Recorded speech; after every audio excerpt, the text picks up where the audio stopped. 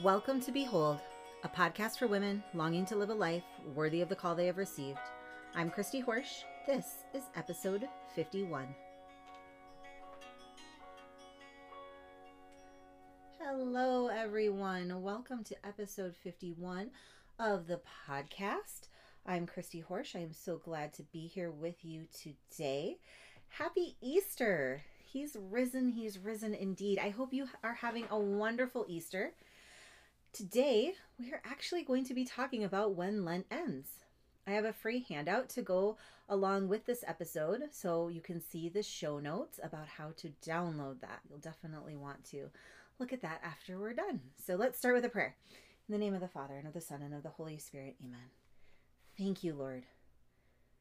Thank you for this season of Easter, for this season of joy and celebration, we are so grateful that you've conquered death, that you've set us free, that you've saved us. Be with us throughout this season, throughout our years, our days. Help that even though we're now done with Lent and we're moving into this time of celebration, help us to continue to turn to you, to continue to walk alongside you, and to continue to give you glory. We ask this in Jesus' name, amen. In the name of the Father, and the Son, and the Holy Spirit, amen. All right, we are now in the Easter season, and this is a time of celebration. In our church, that lasts for 50 days. Easter is our highest feast, and we know how to throw a party.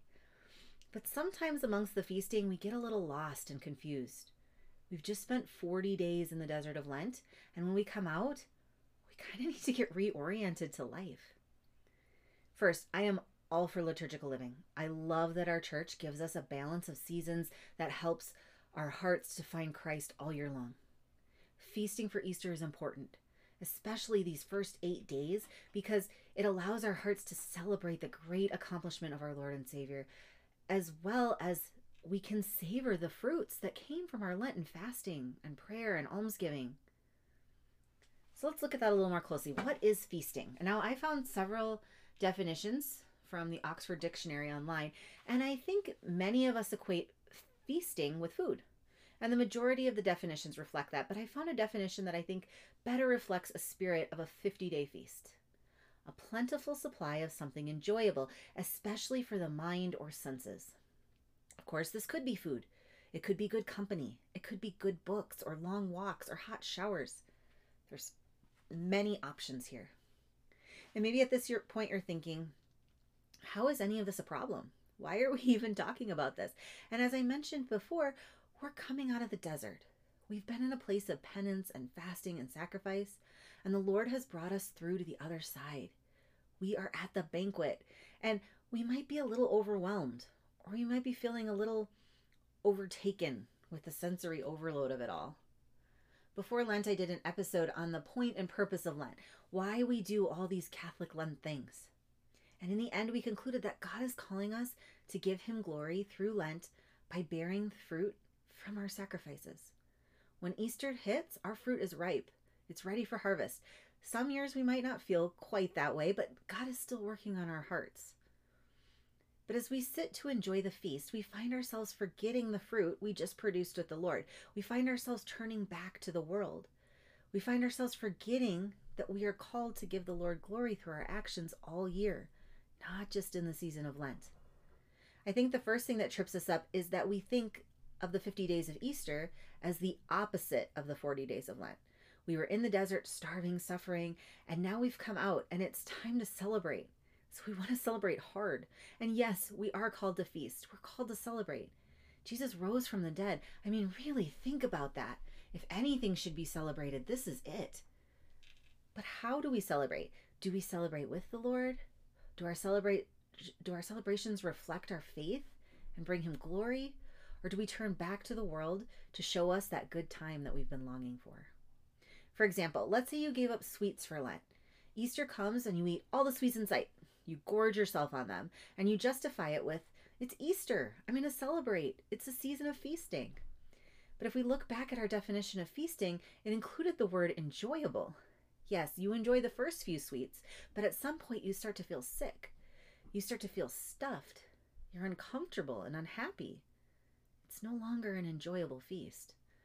Or maybe you gave up social media, and now that you can use it again, you find yourself never putting your phone down. You actually felt a little free by the end of Lent. And now you're feasting on social media and you already feel trapped again. You see, we take feasting too far. We spin out of control on this idea that we need all the pleasure to make up for the pain of Lent. But isn't it interesting that oftentimes excessive amount of pleasure actually leads to misery? So what do?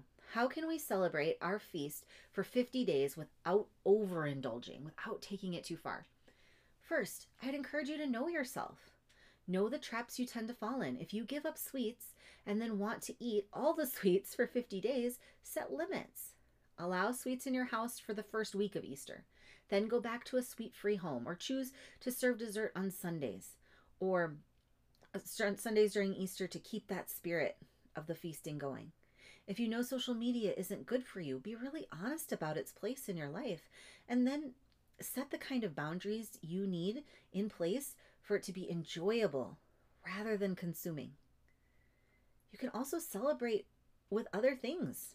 Like I said, most of us think of feasting as something related to food, but there are other things that we can do. You can plan to host a game night once a week during the Easter season. Pick a special dress that you're going to wear to church. Decorate your house with meaningful pieces that bring out your Easter spirit. Find special prayers or songs to say or sing with your family before bed related to the season. Light your own Easter candle during dinner. Have a weekly movie night where you watch religious or Bible-based movies or shows. Celebrate the liturgical feast days that fall during Easter, like the May crowning of Mary. And of course, don't try to do it all. Just pick one or two things that would be meaningful to you and your family. Keep the season alive in your heart by keeping it at the front of your prayer life too. Thank the Lord. Say Happy Easter often. For some, feasting for 50 days still seems daunting, mostly because it feels unrealistic. You might be thinking, I just can't keep that happy, upbeat attitude for 50 days. That's okay. You're human with a range of emotions. Think about the apostles. They were part of the very first Easter season, and they experienced a range of big emotions: gratitude, relief, excitement, curiosity, motivation, forgiveness, love. They also experienced overwhelm, stress, doubt, pain, remorse, self-loathing. All of these were part of their story of Easter, and some may be part of your story too. Emotions are not something to be run from. They're something to be felt. Because when we allow our emotions to exist, to be felt and processed, we can find an unshakable peace besides the changing emotions. We can recognize how emotions serve us instead of us serving our emotions. We can choose to continue in gratitude for the gift of the resurrection throughout the Easter season without judgment about how we feel, because we know that range of emotions is something to embrace and not hide from. Finally, again, what was the point of our Lent?